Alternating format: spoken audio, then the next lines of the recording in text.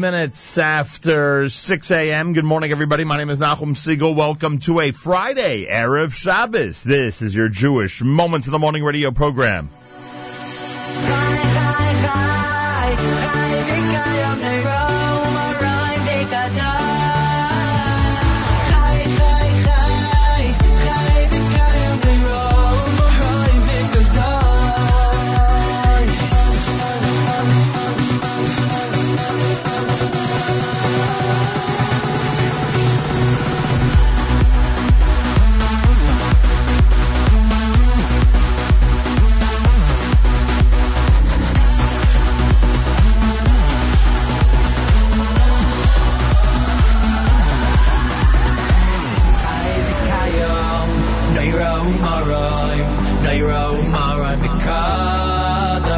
kadosh, chai v'kayom, neiro maroim v'kadosh.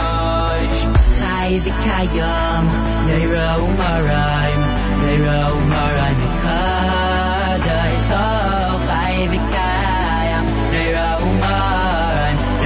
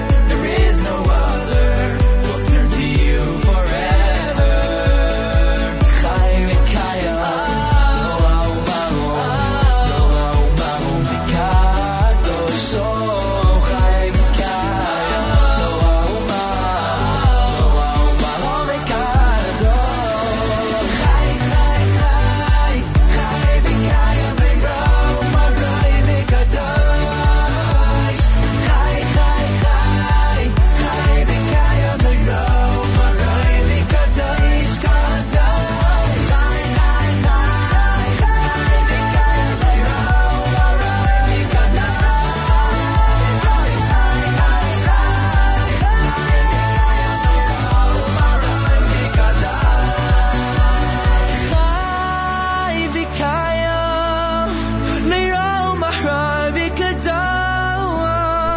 Chai v'kayom, neiro maroim v'kadosh.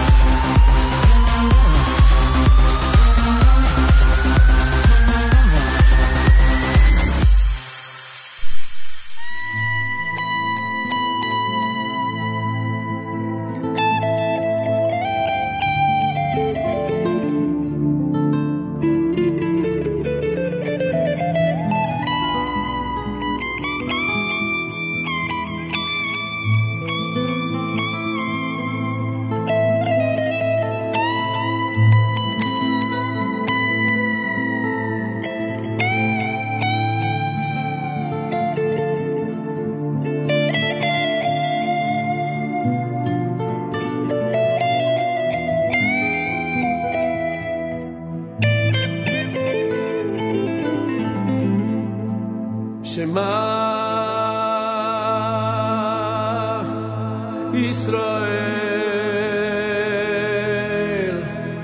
Hashem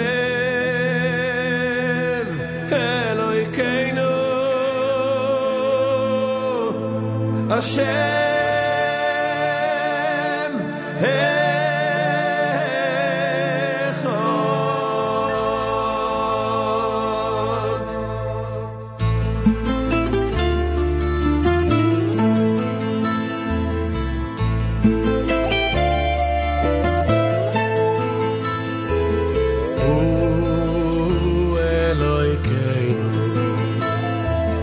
Hu Avinu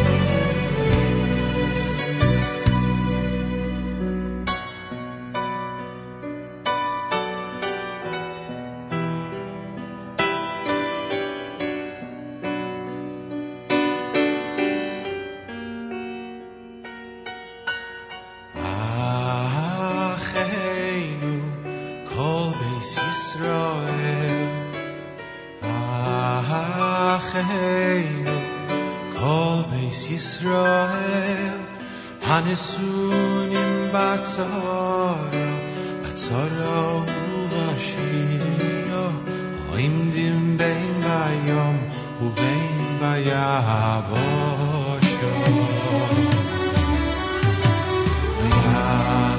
Yacheinu Kol Beis Yisrael Yacheinu Kol Beis Yisrael Hanesunim Batzara Uvashira Oimdim Bein Bayom Uvein Bayabosho Hamokoin Yerachem Aleihem Yotzien Mitzara Lerevacha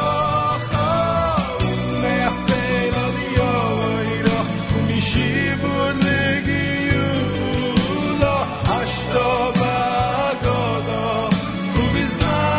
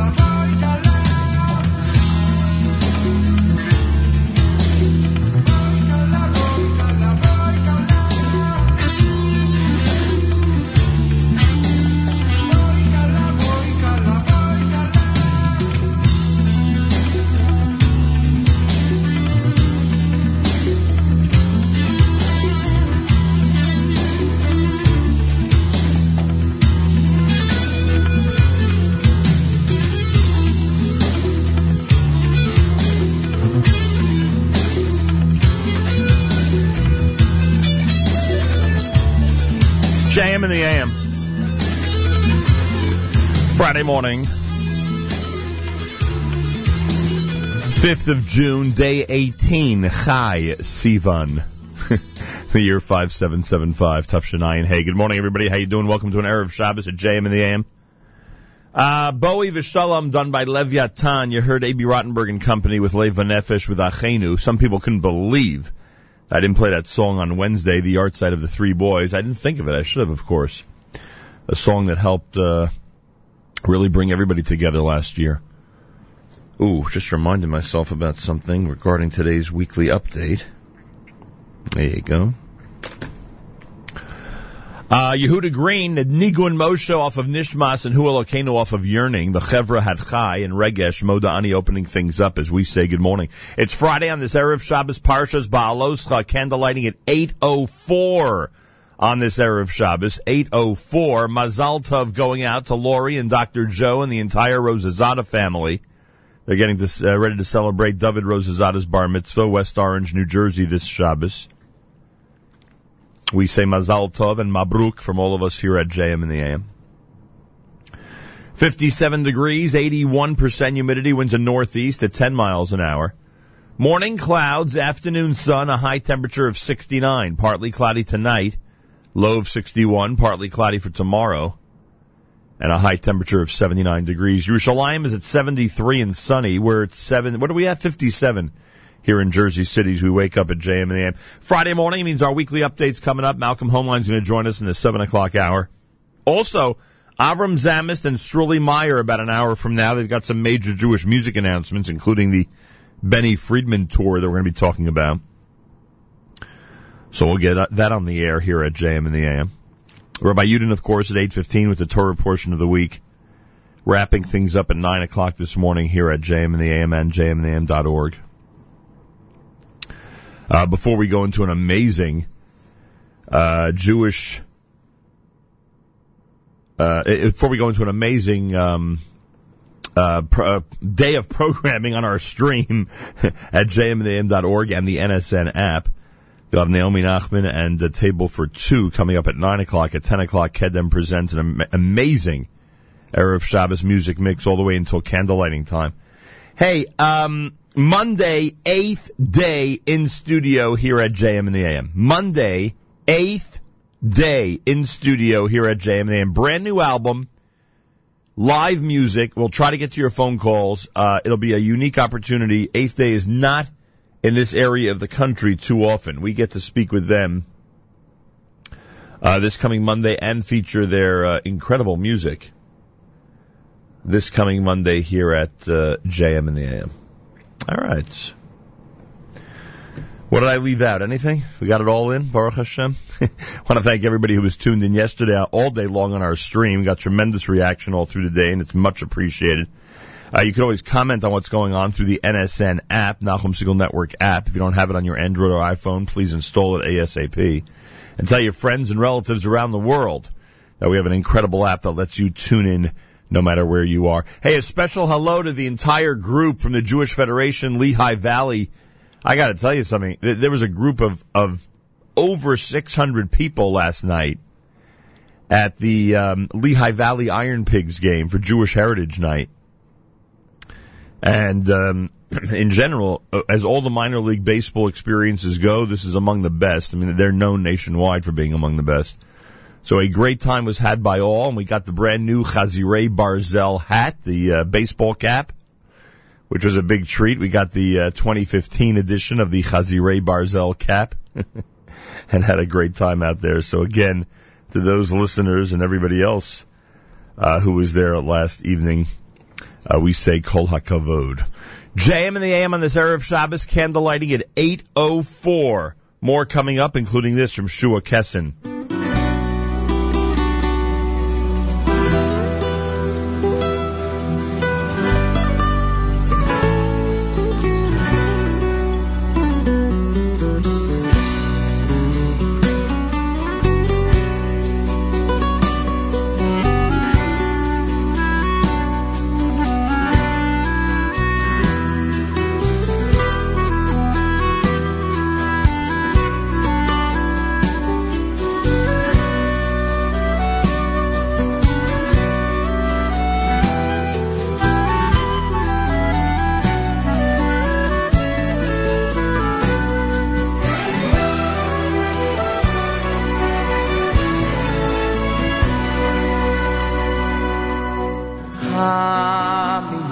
yored yishayni vehamekit nirdomi hamesiach elmim viamati lahasurim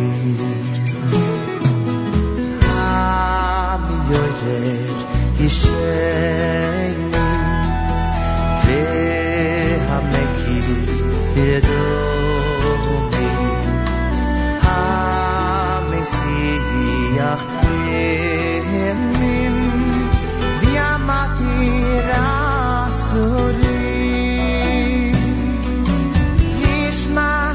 nishmas kolcha tvorech eshimcho viruach kol basor tifoeru senoimei nishmas kolcha tvorech eshimcho viruach kol basor tifoeru senoimei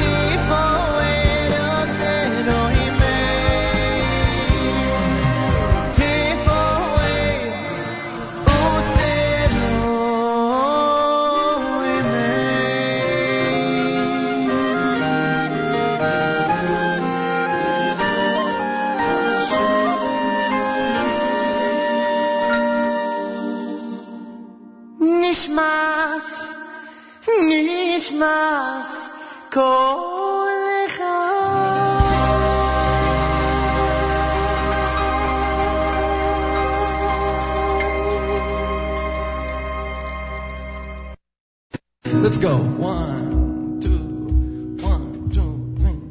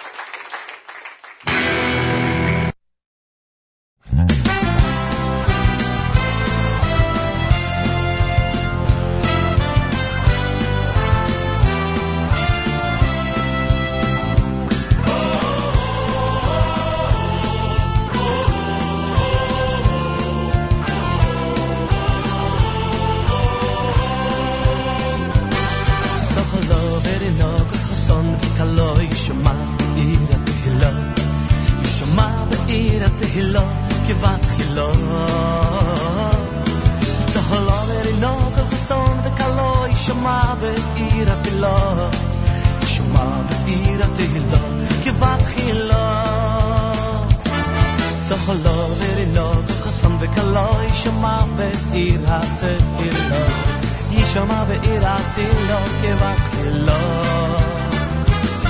Zohla ve'rino kachasam ve'kala Shama ve'irati lo Shama ve'irati lo kevakhilo Ahalela malela gadela falela Halela malela gadela falel Ahalela malela gadela falel Nashir ve'irati lo Ahalela malela gadela falela Halela malel Ahalela gadela falela malel Nashir ve'irati lo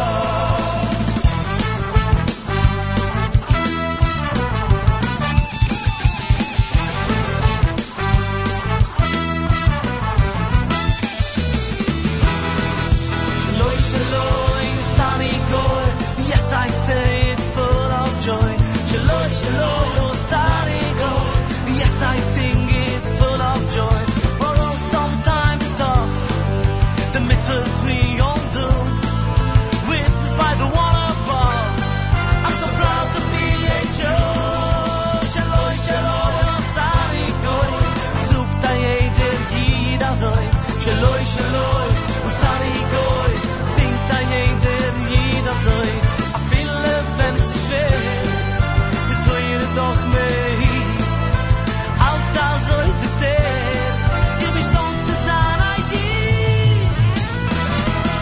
lefi khokhnach no khayov lehoydes lecha lefi khokhnach no khayovim lehoydes lecha lefi khokhnach no khayovim lehoydes lecha lefi khokhnach no khayovim lehoydes lecha Ahaya ya hashreinu mahatoy khkeino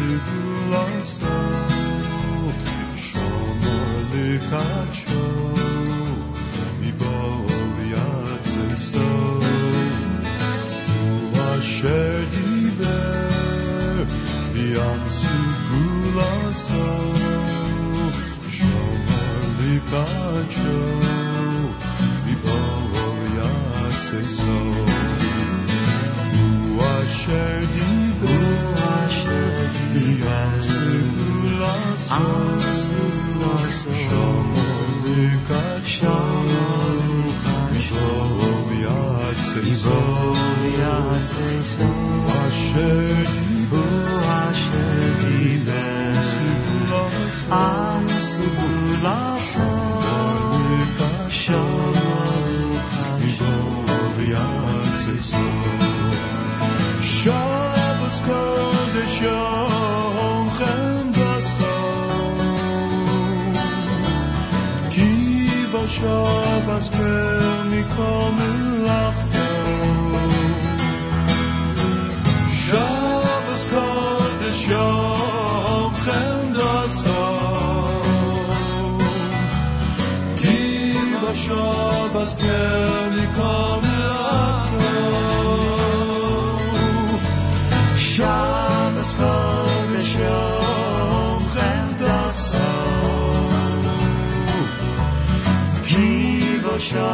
Shabbos kel mikol melachto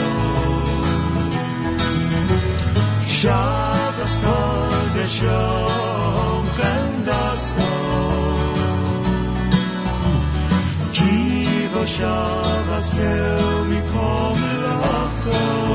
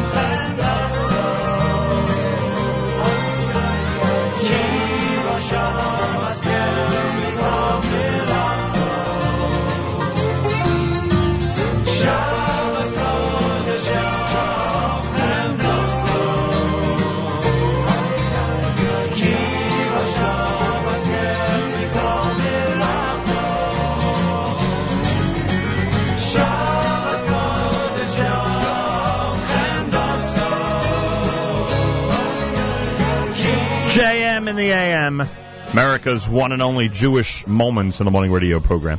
Heard and listener-sponsored WFMU East Orange, WMFU Mount Hope, Rockland County at 91.9 on the FM dial. Broadcasting live from the Sonia and Robert Gold Studios in Jersey City, New Jersey, around the world on the web. JMandtheAM.org. That's the Rabbi's Sons, of course. Lipa before that. He joined us yesterday. It was great having him on the air with nonstop rock. Shlomo Katz, Shua Kessin, Leviathan, all in that set. Friday morning, Erev Shabbos, candlelighting at 8:04. Galei Tzahal, Israel Army Radio. 2 p.m. newscast for a Friday is next at JMM. גלי צהל השעה 2, כאן שיבל קר ממנסור עם מה שקורה עכשיו.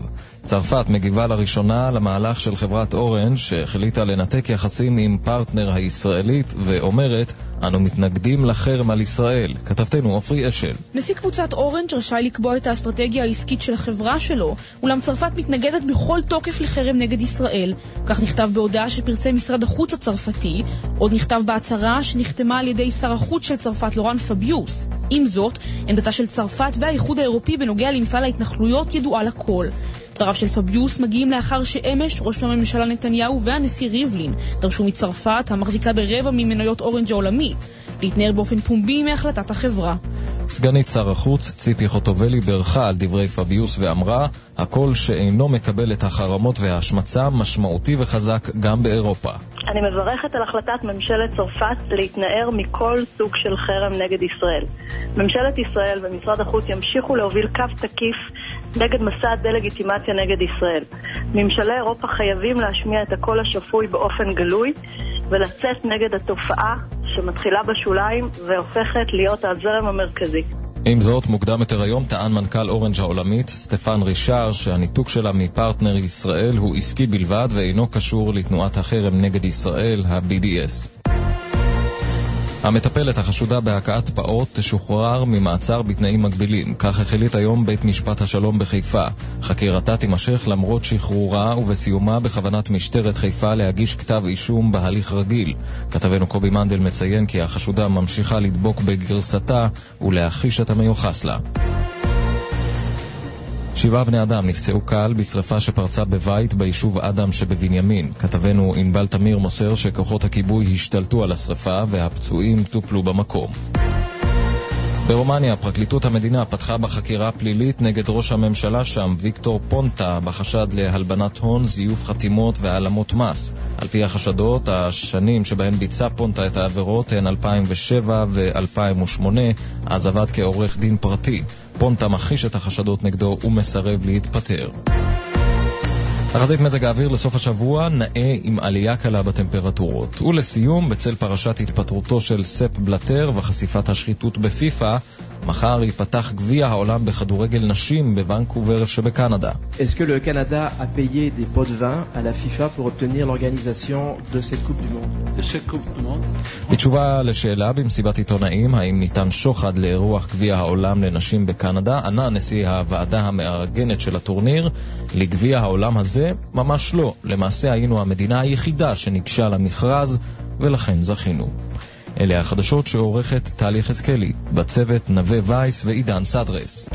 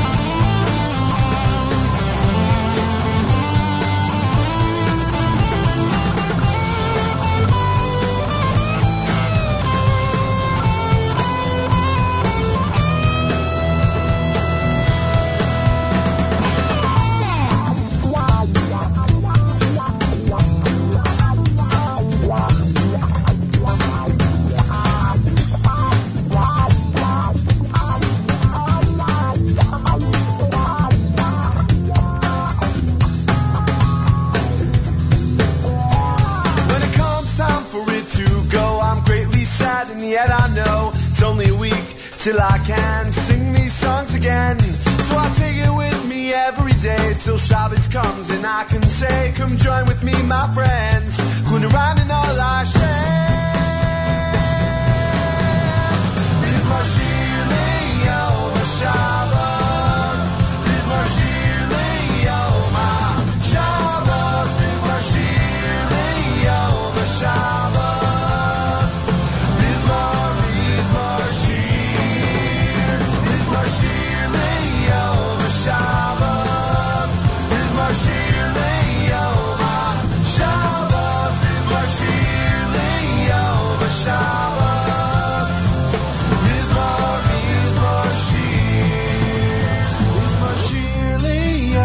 Shabbos, Mizmor Shir Liyom HaShabbos, Mizmor Shir Liyom HaShabbos, Mizmor Shir.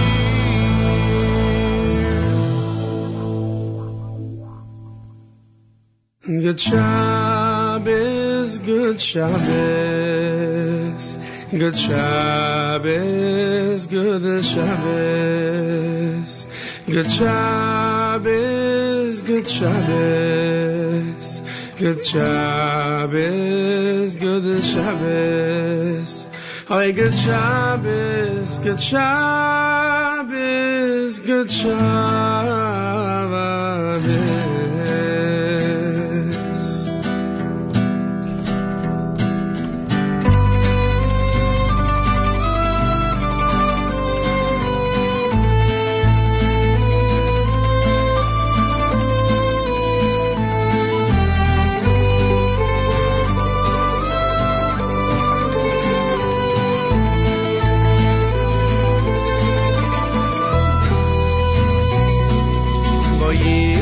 Shalom ateres bala gam besimcha utzala toichemune veyam segula boy chala boy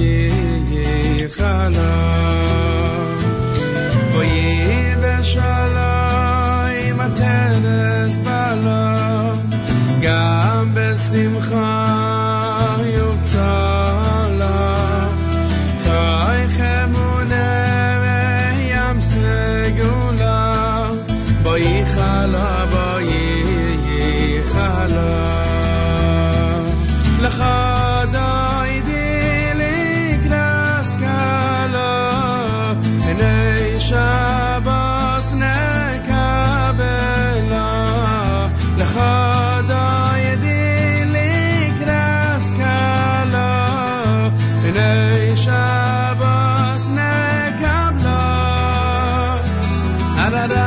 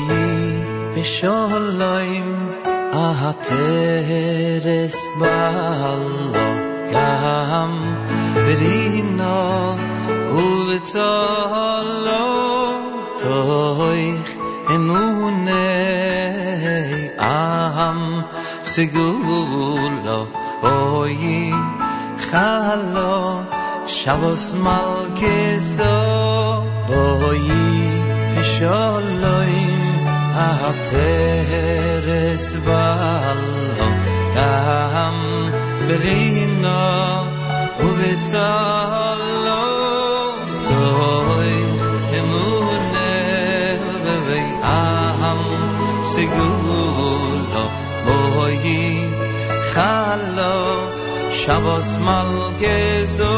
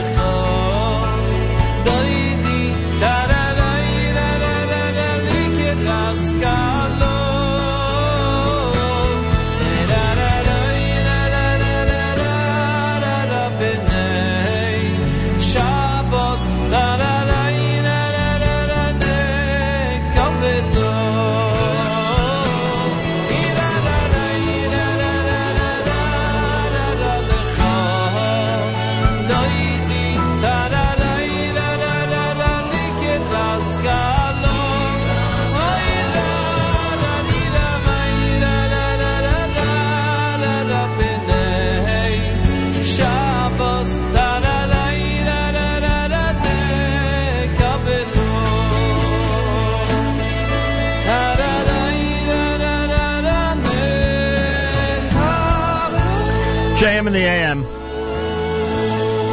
Friday morning, Erev Shabbos, on this 5th of June and 18th of Sivan. Boi V'Shalom done by Mendy Werdiger. Before that, the Boi V'Shalom done by Eitan Katz. And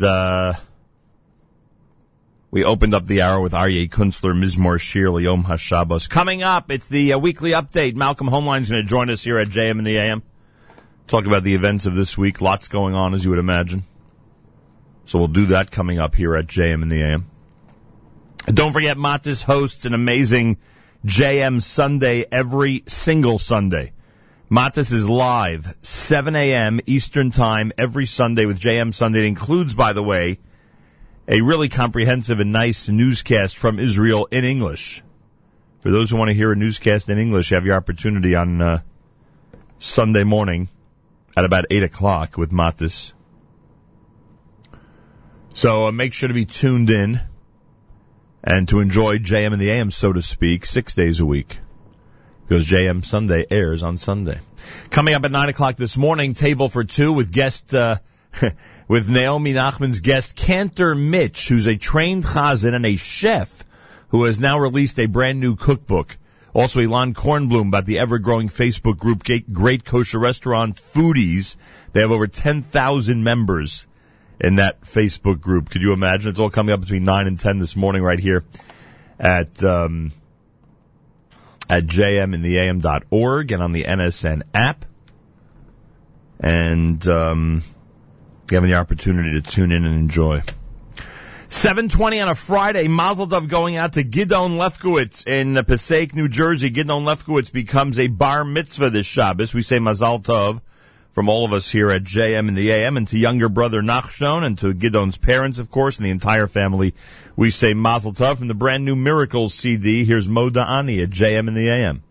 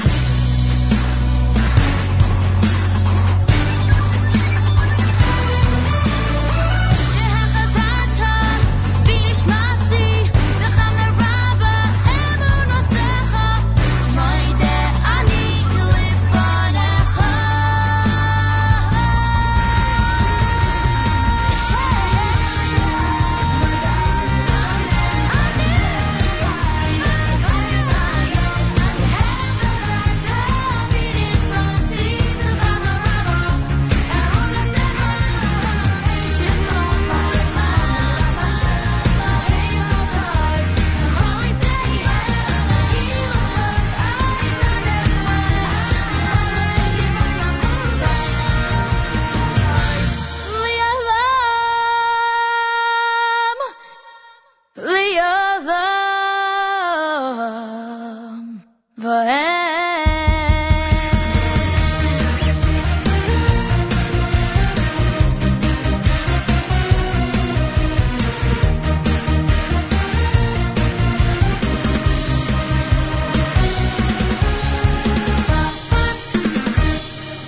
in the AM, Friday morning, Erev Shabbos. Candle lighting at 8:04. That song goes out to Gidon Lefkowitz, whose bar mitzvahs in Passaic this Shabbos. Mazal tov from all of us here at JM in the AM. 57 degrees, morning clouds, afternoon sun, high 69. Pretty good looking weather weekend, it looks like. Baruch Hashem for that. And I want to wish a mazel tov to the Rosazada family, to Lori and Dr. Joe, and of course bar mitzvah boy David and the entire extended family. Would take the entire show to go through everybody. We wish them a very, very special mazel tov. So they get set to celebrate the big bar mitzvah Shabbos on this Parshas Ba'aloscha. JM in the AM at 26 minutes after 7 o'clock. Well, yesterday I promised everybody that both Avram Zamist and Sruly Meyer, two people who are very well known for their involvement on the Jewish music scene, would join me here. Yeah, together. They're joining together. Make some type of joint announcements here at JM in the AM. Imagine that. Two musical powerhouses colliding, and in this case merging, for one big collective day of announcements. Anyway, they're both with us live via telephone. Gentlemen, good morning. Welcome to JM in the AM. Good morning. Good morning, Nachum. Avram Zamist and Sruly Meyer, both with us live via telephone. All right, let's start with what I mentioned yesterday because I alluded to this. The information already was out there yesterday, so people on their own could see where this is going to be happening. You've announced the Benny Friedman Summer Tour for 2015. Now, a lot of artists have summer tours, and most of them, or a lot of them, I should say, involve different cities, maybe the Catskills region, and, areas of the U.S., and maybe one or two around the world. And I was wondering, why is this such a major announcement? Don't most of the artists have these summer tours? And then I looked at the list, and this is pretty amazing. I don't know who we're starting with, Sruly or Avram, but could one of you tell me how this summer tour for 2015 for Benny Friedman got put together? Avram, I'll let you handle it. The past 6 months we've been getting calls from every corner of the earth for Benny to come perform. And obviously during the year, it's hard to get out there and do a full show. And we said, this summer we're really dedicating to the cause. And we started putting together the dates, and one by one, things have lined up really, really beautifully. In some of these cities, it's not summer when you're going to get there. They told us in Australia, make sure you bring your heavy coats. Make sure you dress warm. So the Summer Tour 2015 actually kicks off in Tel Aviv. It includes places like Manchester, Monaco, I'm not kidding, folks, Monaco, London, Hong Kong, Jerusalem, of course, Cleveland, Palm Beach, Sydney, Australia, and Dusseldorf. It all kicks off on June 23rd. Should I assume? Well, I'm not going to assume anything. Where is the Tel Aviv concert, in which arena? The Tel Aviv concert will actually be an outdoor event. Ooh! Where are you doing it? Details will be released next week.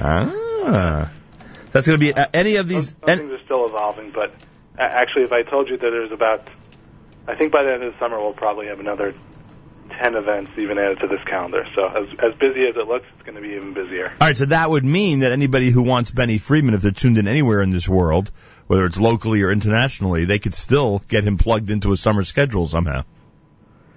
Well, if you want a concert on a Motzei Tisha B'Av, we might be able to swing that. Well, one second. On one hand, you're saying that this is going to fill up with more dates. On the other hand, you're saying all that's available are dates nobody wants.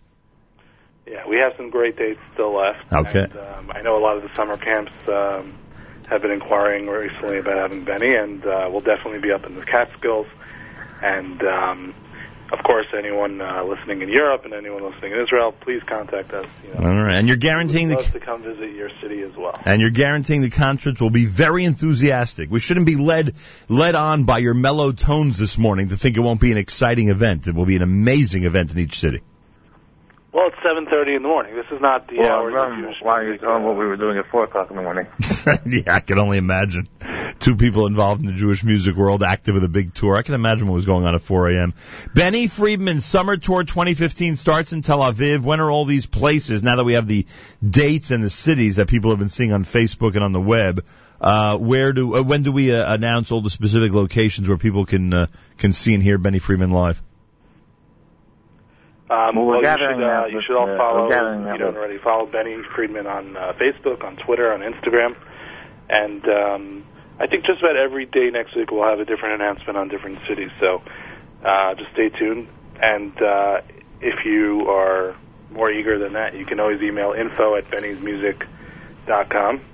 And we'd be happy to get you information on any specific dates you are interested in attending. Info@bennysmusic.com. JM Avram, Zamist, Sruly, Meyer with us. Benny Friedman's tour has been announced. Any undercard? Are there any guaranteed artists who are going to travel with Benny, or you may put other people on the bill as you go city to city? Benny's, I'll tell you this, Benny is going to be traveling with his incredible band. It's based here in New York. A brand new team of guys who are really, really dedicated and obviously incredibly talented. So they'll be with Benny all over the world. And yes, the surprises will be many. There's no one artist that'll be traveling. As we go to different cities, we find out about new local talent and some really incredible talent. So it's kind of exciting to have some different flavors in each part of the world. So there won't be any artists traveling with him to all these different places? No, Benny will be featured in the concert, but definitely a lot of local talent. Some announced, some surprises, and I can tell you that on Thursday, June 25th, when Benny performs in Manchester, he'll be joined by Shlomi Gertner. Ooh, nice! And that should be an awesome event. If you remember, they did a very well received medley together a number of years ago at the OL concert. So we're expecting a follow-up to that big medley, and they're actually performing together this weekend, also in Tel Aviv, at a wedding. So I don't know that I can announce that on the air, but you just did. A very close relationship, and that should be a great event as well. Avram, Zamist, and Sruly Meyer are also announcing this morning, as they did earlier in the week, but now I guess it becomes official, a brand new group is being formed. A group, essentially, I assume a choir. You can give me details in a minute when I turn it over to you. You're looking for boys in the community in the New York, New Jersey area between the ages of 6 and 12 to audition and to become part of a brand new group. Sruly, what's with the brand new group? What's it going to be called, and why is it time to form a new choir? Well, actually, there are a lot of good choirs out there and a lot of great stuff on the market. This is actually not going to be a choir. It's going to be a group of boys. Ah, like a real orchestra type thing, you mean? Yeah, it's going to be like, we don't have know exactly how many people, boys yet. Right. So we're going to determine that based on, the type of sounds and voices that we hear. But something like, 6 or 7 or 8 boys, and it's basically going to be featuring, soloists. Right. Coming together, and, the same type of music that we've been working on for years, me and Avram. And I think that it's going to be something that's going to be a little different because we're going to be taking our own experiences and our own personal, love of Jewish music and directions and styles that we've been working on for years and putting it into a new type of project. All right, so the way you describe it, this has been done certainly and is more well known, this whole concept, in places like Israel. I don't know if we've really had a group like you just described, especially in this age group from 6 to 12. Who have been featured like this. How does the audition process work? What do parents need to know about seeing if their kid could be part of this? Well, we're doing this a little bit different than I think in the olden days that they used to do this, which is we're asking parents to take a video of their prospective auditioners and tell us a little bit about themselves, their age, their school, their hometown. And then just email the video of us them singing, their favorite song. And, either, a cappella or with an instrument if they play, and then emailing it to jmboysgroup@gmail.com. All right, and no fancy spelling, right? It's BOYS. Yes, no fancy song. Okay. Avram, Zamist, and Sruly Meyer invite everybody out there, parents especially, if you'd like to send an audition tape for your youngster between the age of 6 and 12 to try out for this brand new boys group and to be part of a very exciting project. It's jmboysgroup@gmail.com. You just email the video and you'll have an opportunity to rocket them to fame, as we say. jmboysgroup@gmail.com, jmboysgroup@gmail.com. That audition process is underway and very active already. All right, gentlemen. Sounds like two really nice announcements. A lot of growth here on both ends of the Jewish music industry. Sounds like you're very excited about it as well. We are very excited. We're also, the group is going to we're actually working on an album already. We've already put together, a lot of songs. It's going to be really exciting. Some very well-known. So you may not have composers. Right. And, we're going to, we're going, full out. All right. It's going to be a big project. Very nice. Like I said, if it follows suit compared to some of the groups we're familiar with in this age group around the world, especially in Israel, it will be a very exciting project. All right, so there you have it. That's the email address where parents want to send in audition tapes on that end. Benny Friedman, his summer tour has been announced. It looks like there will be additional dates that will be announced coming up. The tour does include places like Tel Aviv and Manchester, Monaco, London, Hong Kong, Jerusalem, Cleveland, Palm Beach, Sydney, Dusseldorf. Don't worry, I've already checked whether I'm available the week of Monaco. I've already. What about Dusseldorf? You don't want to come to Dusseldorf? What is Monaco? Is that a Saturday night, a Sunday? What is that? Monaco will be there for Shabbos. Benny's going to do a really beautiful Friday night program. My gosh, that's what I need to do. Go to Monaco for Shabbos. Let's go. This is looking more and more promising, gentlemen, frankly. And I'm not kidding. I think that might be the one city I'm really, really excited for. Well, yeah. I mean, for a guy like me who goes nowhere, if I had to choose from the entire list, that would probably be the one. Benny'sMusic.com. You can also email info@Benny'sMusic.com, BENNYS music.com for information. Like I said, it's all over social media. A lot of people already jumping on the information regarding Benny's tour. All right, Avram, Zamist, Sruly Meyer, have a wonderful Shabbos. Good luck with both of these projects. Thank you, Malcolm. More coming up, including our weekly update. This is JM in the AM.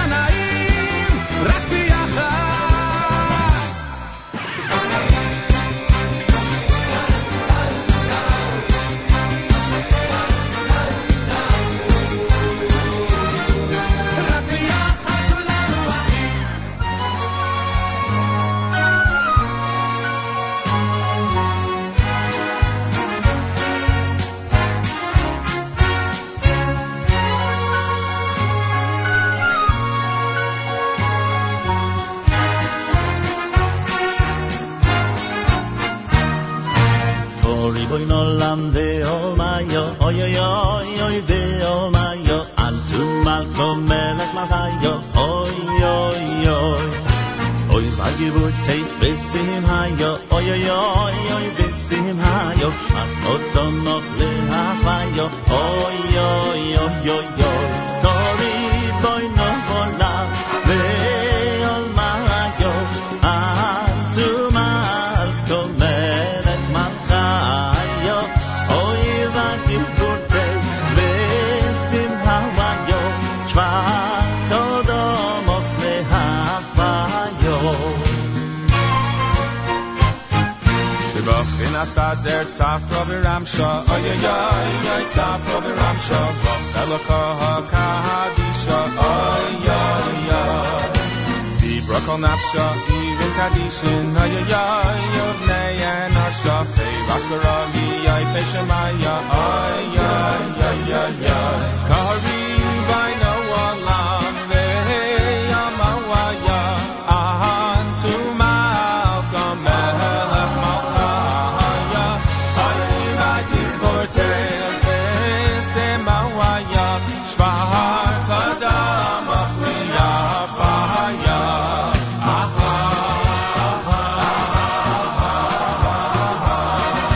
Rav Levin oivdei v'zakifin mochif v'mayo v'zakif kififin lo yichye kiyivar sheni yinawalfin lo yeyo gevur teif v'chush b'nawayo.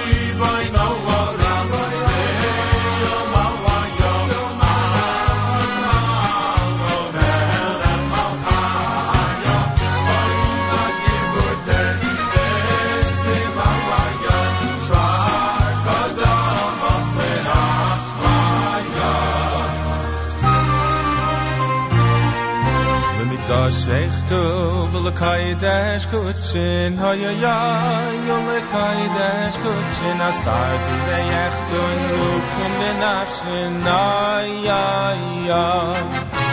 Zamrun lo achshivin v'rachshin, ay ay ay ay, shivin v'rachshin, birushlain karta deshufraya, ay ay ay ay ay. Kari boy no olam ve'yom ha'vaya, antu Malcolm melech malchaya, oy v'gibur teif besim ha'vaya, shvar kodam och lehachayo. Kari boy no olam ve'yom ha'vaya, antu Malcolm melech malchaya, oy v'gibur teif besim ha'vaya, shvar kodam och lehachayo. JM in the AM at Schwabel, Sharf, and Levine. Before that, Benny Friedman. Take this opportunity and thank our friends at JewishWorldReview.com who continue to enthusiastically recommend our amazing live stream to their hundreds of thousands of readers, and we thank them for that. Information at JewishWorldReview.com. Also, a big thank you to our friends at Only Simchas who have included us in a bunch of their great news stories this week, and we thank them very, very much. As we've said on more than one occasion over the last couple of weeks, they have really expanded their reach. And as great as they are when it comes to smachot, when it comes to simchas, they have been incredible in this pursuit of important Jewish news items and stuff that's unique that other websites wouldn't even cover. So a big thank you to OnlySimchas.com, and we appreciate the fact that some of what we do here is newsworthy, and that is much appreciated. Erev Shabbos Parshas Ba'aloscha, candlelighting at 8:04. Malcolm Hoenlein is Executive Vice Chairman of the Conference of Presidents of Major American Jewish Organizations. Joins us Fridays here at JM in the AM for the weekly update. Mr. Hoenlein, welcome back to JM in the AM. Thank you. It's good to be with you as always. I appreciate that. All right, let's see if we can get through this news story. I said to myself earlier in the week, you're going to need 10 minutes just to explain this whole thing to me. French foreign minister has sought to calm a row, as the Jerusalem Post puts it, with Israel today, Friday, saying France opposed any boycott of the Jewish state, but stressing telecom firm Orange, which plans to end its license deal there, meaning in Israel, was free to define its own policy. Orange CEO Stéphane Richard said earlier this week the French company was willing to withdraw the Orange brand from Israel, quote-unquote, tomorrow morning, but moving too quickly would expose his company to legal risks and possible financial penalties. So let's start from square one, something I never knew. Orange is essentially leased by entrepreneurs in Israel and the world from the government of France. Is that how it works? Could you explain it to me, please? Sure. And it does take time, and you're absolutely right that it's complicated, but people have to understand the significance of this move. This would be a major international corporation literally joining the boycott movement, the BDS movement. It's what he said, and compounded then by comments made by various people, including the ambassador to the U.S., which I'll come to in a minute. Orange is a private corporation, but it is owned 25% by the government of France. In fact, I think it's the largest single stockholder, the largest block, but certainly they are the dominant force in the company.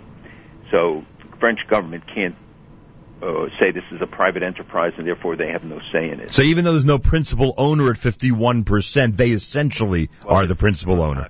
Stock exchange, and there are other block owners, and we are tracing down all the people who have big blocks of it.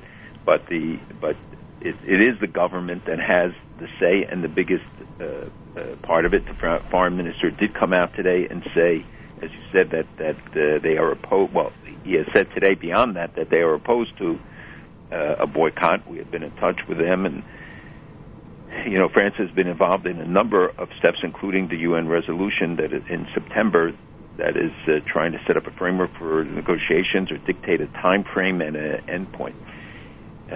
So France is sort of trying to distance itself to French officialdom, but the fact is that they can't.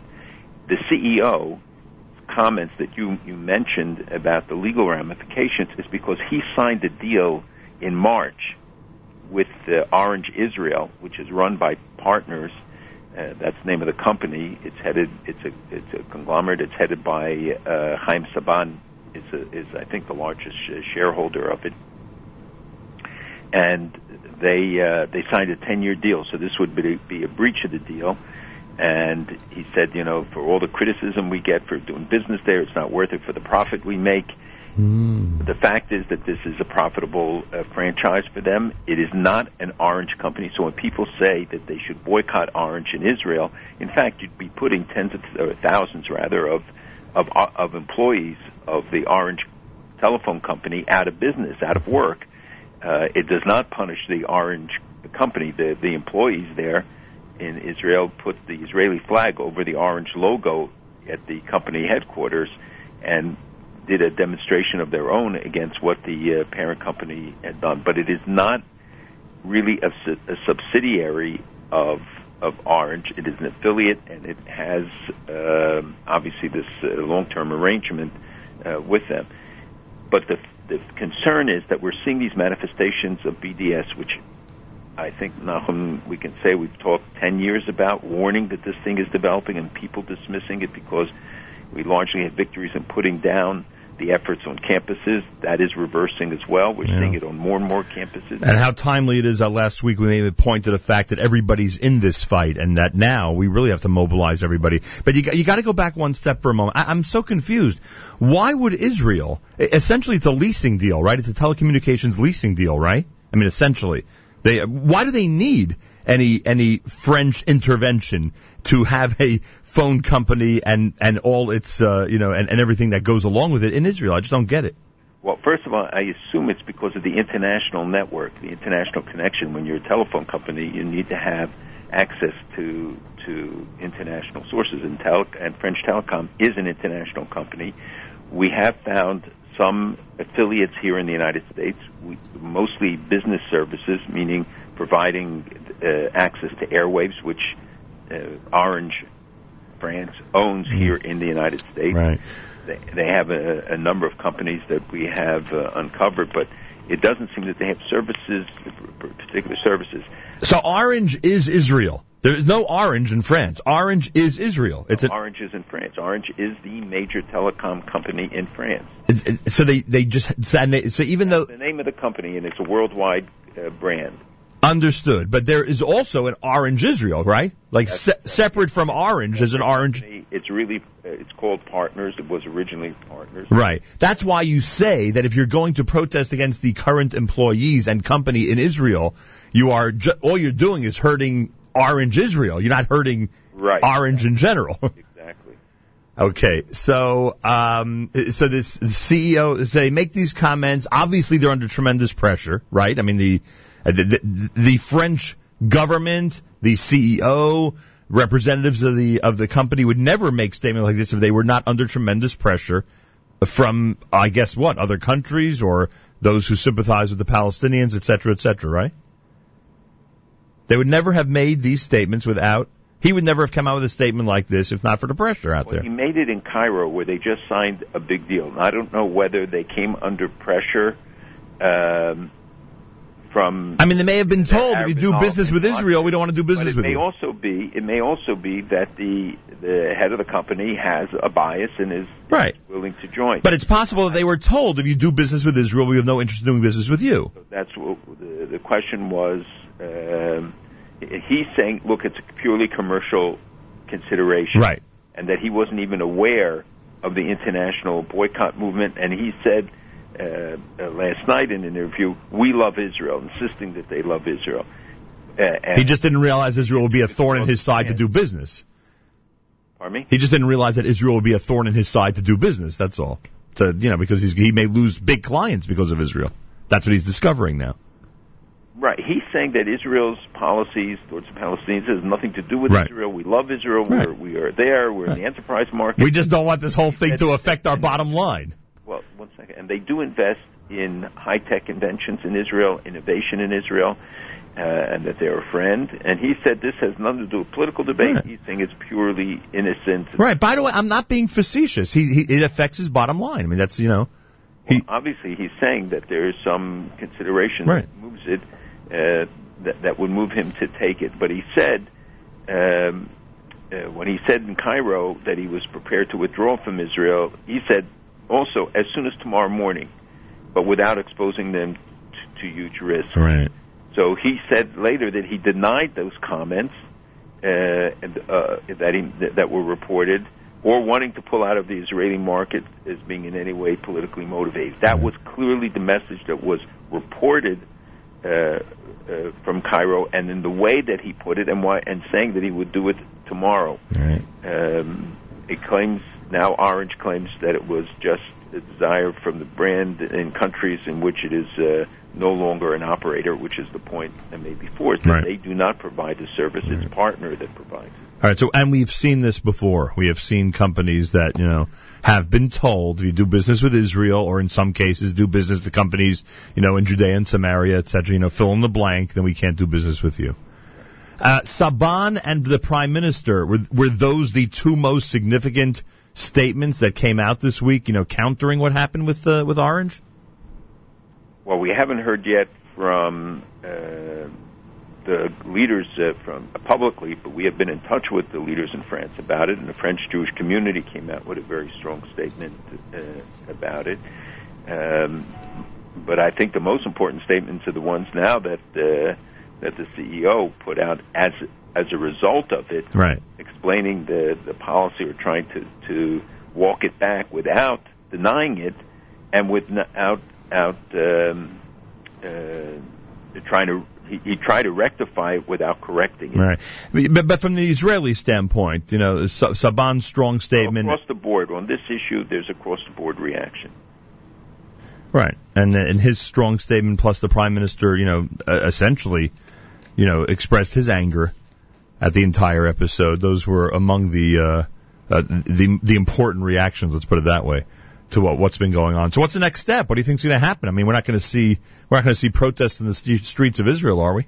Well, first of all, as I said, the foreign minister said that France was firmly opposed. He said, while it's a decision for the Orange Group to determine the commercial strategy of the company, that the government of France is opposed to a boycott, but also adding France and the EU have a consistent policy on settlement building that is known because in the response to the comments by the CEO Richards, this followed last month a report accusing Orange of indirectly supporting Israeli settlements in the West Bank through its relationship with partner, and five mainly French NGOs, non-governmental organizations, but also two of the major trade unions urged Orange then to cut the business ties and declare that its desire to avoid contributing to the economic viability of the settlements. Right. So that comes to the point raised about the political pressure and price that he was responding. Just out of curiosity, if they would pull out, would there be chaos in the Israeli phone industry, or that would? No. They provide the brand. They don't provide the services. Right. The service would continue. Just continue probably under a different name. Right. So it's interesting. This is like a combination of the business aspect of BDS and the symbolic aspect of BDS. It's like everything about BDS is in this story. That's right. And it also tells you the nefarious nature that the response to pressures of that trade unions and others are joining in this call. And when people dismiss, as they have so often when we've raised this issue, all along in the nascent stages when it was, much smaller ramifications, to understand what it leads to. And every step that they get away with, every step leads to another step that is, that will be more lethal and more dangerous in terms of expanding it. Yeah. And it relates to other moves. The National Union of British Students this week declared a boycott of Israel, urged academic boycott. And God, the Board of Universities, it's I think 122 or so heads of major universities, colleges, issued a statement saying that they fully and absolutely reject any academic boycott of Israel. It's not an economic boycott, it's academic, but that's the field that they would be impacted by. So there's still a lot of support against the implications. But even in the UN, we see it now. There's a measure before the Secretary General. It's a report that's put out each year about children in conflict situation. And they issue a report, and then there's a list of shame, they call it, where they name those who violate, and the most blatant violations of the rights of children. They're talking about torture, rape, most horrific crimes against children you can imagine.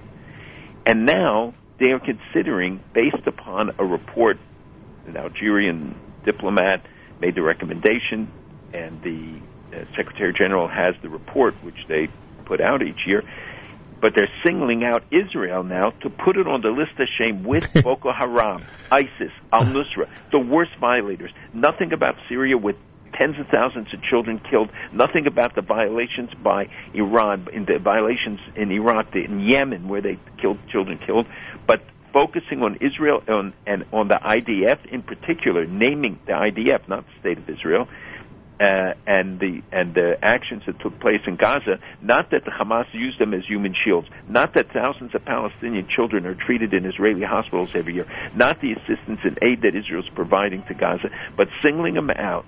And people will say, so what? Who cares if there's a report? The answer is that then you make every soldier traveling subject, especially in Europe where they have laws that an individual, even an unrelated party, can bring a lawsuit and have them arrested at an airport. Remember we went through this a couple years ago. Of course, but we thought that was limited to members of government. Now you're saying every Israeli soldier can be arrested. Well, because they're blaming the IDF and they're saying, well, until we prove that you did or did not serve in Gaza and that you did or did not kill a child or whatever, and we know that it is Hamas that is firing from civilian populations at a civilian population, putting children at risk. They're not named. They're not blamed in this report. It is Israel that is being singled out. So we are working assiduously, and I must say we have many friends on this, but there's a lot of pressure, again, from within the United Nations, even within the hierarchy of the United Nations, on the Secretary General to add Israel to this list of shame. And this is exactly what the boycott, the BDS movement wants to see. The further denigration, diminution and demonization of Israel. This is what the delegitimization campaign. As Prime Minister Netanyahu said on Sunday, his country faced, quote, an international campaign to blacken its name, based not on his policies toward the Palestinians, but, quote, connected to our very existence, likening the mounting boycott movement to anti-Semitic libels of previous eras. Couldn't have said it better myself. And by the way, as we said last week, everybody can be a soldier in this war. I just wish people would wake up and be a little bit more active in this army. It's America's one and only Jewish Moments in the Morning radio program.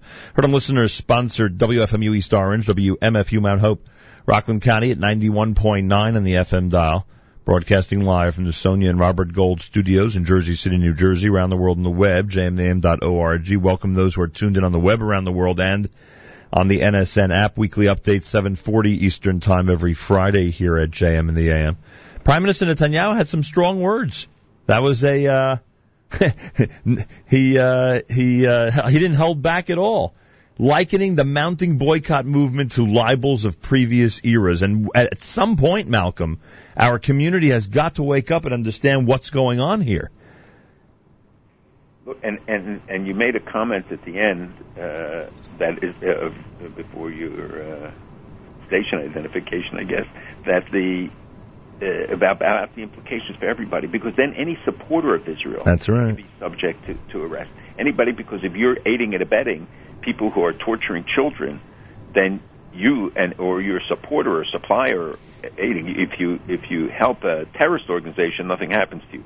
But if you help one democracy in the region, then they too could bring charges against you. Yeah, and if you know Jewish history and you're somebody who does, it's not that many steps to the point that you're describing.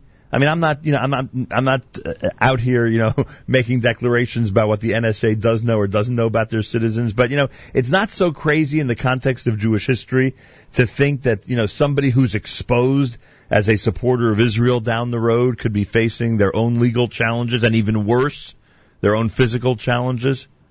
I don't know how to be any more discreet than I am being.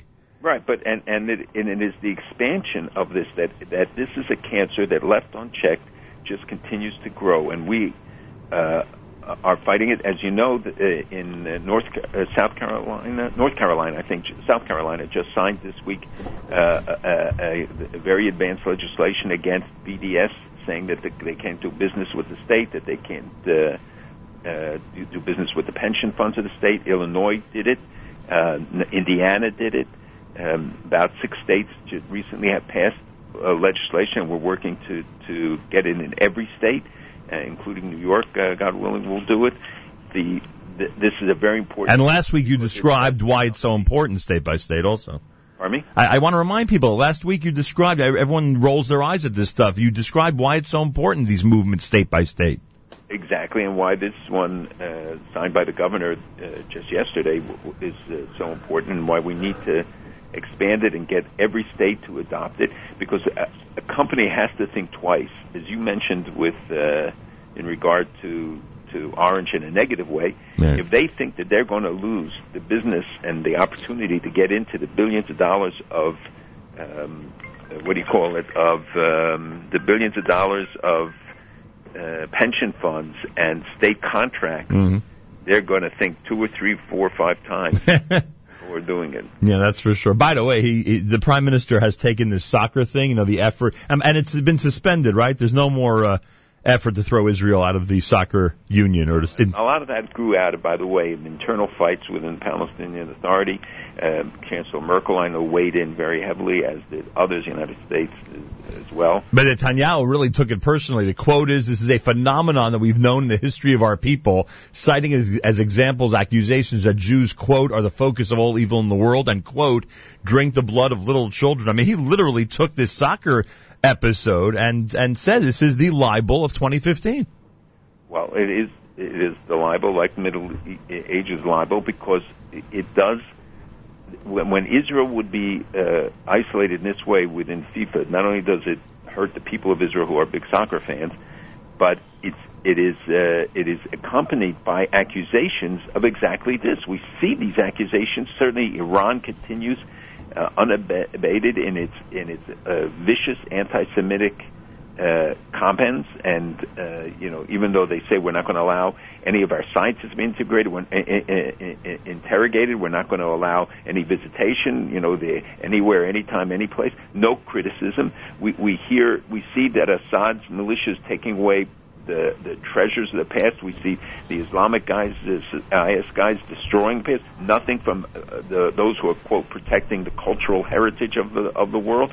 But Israel, which does everything to protect these things and protect people, working to save lives on the northern border with a field hospital, treating people who often would want to destroy Israel. Of course. And the UN allowed now this week an organization associated with Hamas. It's called the Palestinian Return Center. They granted them NGO status, which is non-governmental organization status. This is a group based in Britain that promotes anti-Israel propaganda in Europe and on campuses and in the public generally.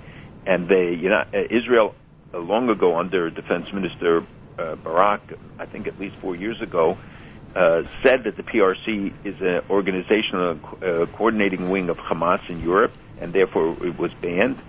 It's an organization that includes in its manifest the denial of the right of Israel to exist. This is a member state of the UN, and you're going to grant them NGO status. America tried to bring in some liberal NGO organization, and it was rejected. And yet, this, they make this false distinction between the military wing and the political wing. Right. Of Hamas. There's no distinction, and it gives them access to UN committees, to the Human Rights Council, and for permanent independent representation in UN sessions. And this is not to suggest that Jewish leadership has things happen, under the radar that they don't catch. But I would guess the UN Committee on NGOs likely has other groups that are part of it that are also sympathetic or affiliated with terrorist organizations, right? I would assume, correct? You couldn't have weeded out all of them. I don't know if it's as openly. I mean, we obviously have a lot of Jewish organizations who are also NGOs, and some are opposed if they're, quote, considered pro-Israel. Right. But this is such a blatant association. I mean, it's not even, indirect, where you have groups that may advocate or do something. Here's an organization that has as part of its mandate the denial of the right of Israel to exist. It's a member state. It's a violation of the Charter. I mean, what does the UN stand for, if not that? Yeah. The Olympics of the 1970s got a lot of focus this week in the international news, but I was concentrating on another news story from the 1970s Olympics, and that, of course, is that finally, it seems, there's going to be a memorial to those who were murdered, to the Israeli athletes, coaches, etc., who were murdered at the 1972 Munich Olympics. And it's funny, I was saying to myself as I read the article detailing, what they're planning on doing, that you and I often discuss how the world is very good at making memorials for Jews. In this case, it proves once again that sometimes it takes decades for them even to get to the memorial. This week, on Monday at the United Nations, we had an event commemorating the 74th anniversary of the Farhud. The Farhud was a pogrom against the Jews of Iran, led by Haj Amin al-Husseini, the Mufti of Jerusalem. And it was a pogrom that took about 180 lives, many hundreds. The women were raped, the people were tortured. The story is a horrific one. There's a new book by Edwin Black who really took the lead on this. It took 74 years to recognize it because people didn't consider it part of the Holocaust story because I guess they thought it was only within the bounds of Europe. Right. And the story is very important because Haj al-Amin, who was the Mufti of Jerusalem, the uncle of Arafat, who got in 1946 amnesty from Great Britain despite his direct involvement in Berlin for 5 years as an ally of Hitler, and he is the one, when Hitler wanted to ship the Jews to Palestine, and Haj Amin actually started building a concentration camp in Nablus, which people don't know. He was the one who said, "Why are you visiting your problems on us?" and proposed the final solution. It was he who proposed it. It did not come from one of the Nazi officers, so obviously they adopted it. And he also headed a Muslim army of 100,000 based in Bosnia that was supposedly the most brutal of all the forces during World War II. How barbaric they were. They killed 200,000 people. They did tens of thousands of Jews to hundreds of thousands of Serbs. And the whole story is so sordid. It's so horrific. And it was the precursor to what happened then with the expulsion of the Jews after 2,500 years, or the forced expulsion of the Jews, forcing them to leave behind all their property, everything in all the countries, including Iraq. And we see the depth of the heritage now when I think I pointed out that Inbar was really Pumpadisa from the government, from the Talmud, and that Hardia is what we call Fallujah. And if you look at these inscriptions on the Palmyra, the city in Syria that's come under siege, in which they're starting already to destroy, it's the Shema in Hebrew that's inscribed on it when they talk about the ancient inscriptions, etc. So we have really deep roots.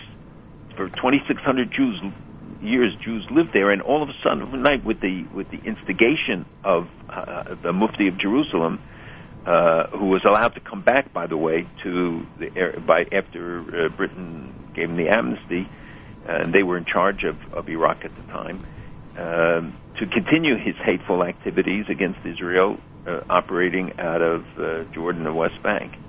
So I mentioned a memorial regarding 1972. You're saying that some go way back, even 2nd, 1941. Right, unbelievable. Tell me about Israel's relationship with Saudi Arabia. It seems that it's finally public and official for the first time that they are coordinating, cooperating. How would you describe the way the two countries are proceeding?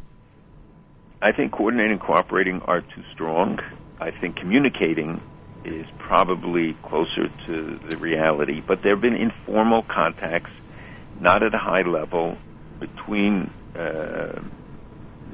Saudis and Israelis, talking about their common interest, which is Iran.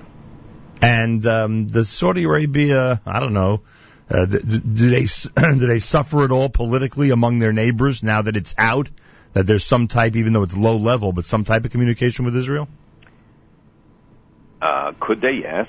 But Saudi Arabia is still the big dog in the pack, and people will be reluctant to challenge him. I don't know if under the new king and his son, what will continue, what won't. But right now, it's in their interest. We have to remember that they're not pursuing. This is not out of love of Israel so much as it is out of survival. Not Haman. It's out of the common hate for an enemy. Right. It is not insignificant that it was made public. It could not have been made public if they didn't have permission, and I'm sure you're going to hear some denials and things, but this didn't just happen. This was organized. It was Dori Gold, who's now going to be the Director General of the Foreign Ministry from the Israeli side. Good choice, right?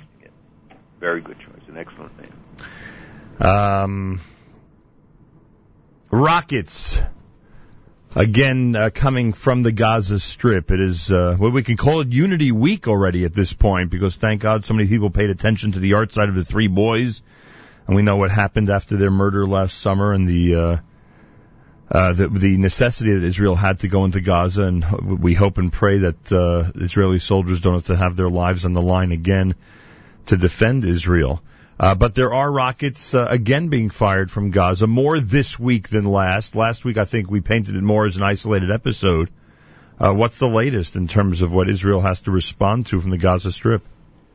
Well, Israel has responded in both cases, but I do think it's still an isolated incident, as you described it the week before. And it's more, I think, related to internal squabbles between different Palestinian factions, including supposedly an IS, Islamic State faction, that is growing in Gaza.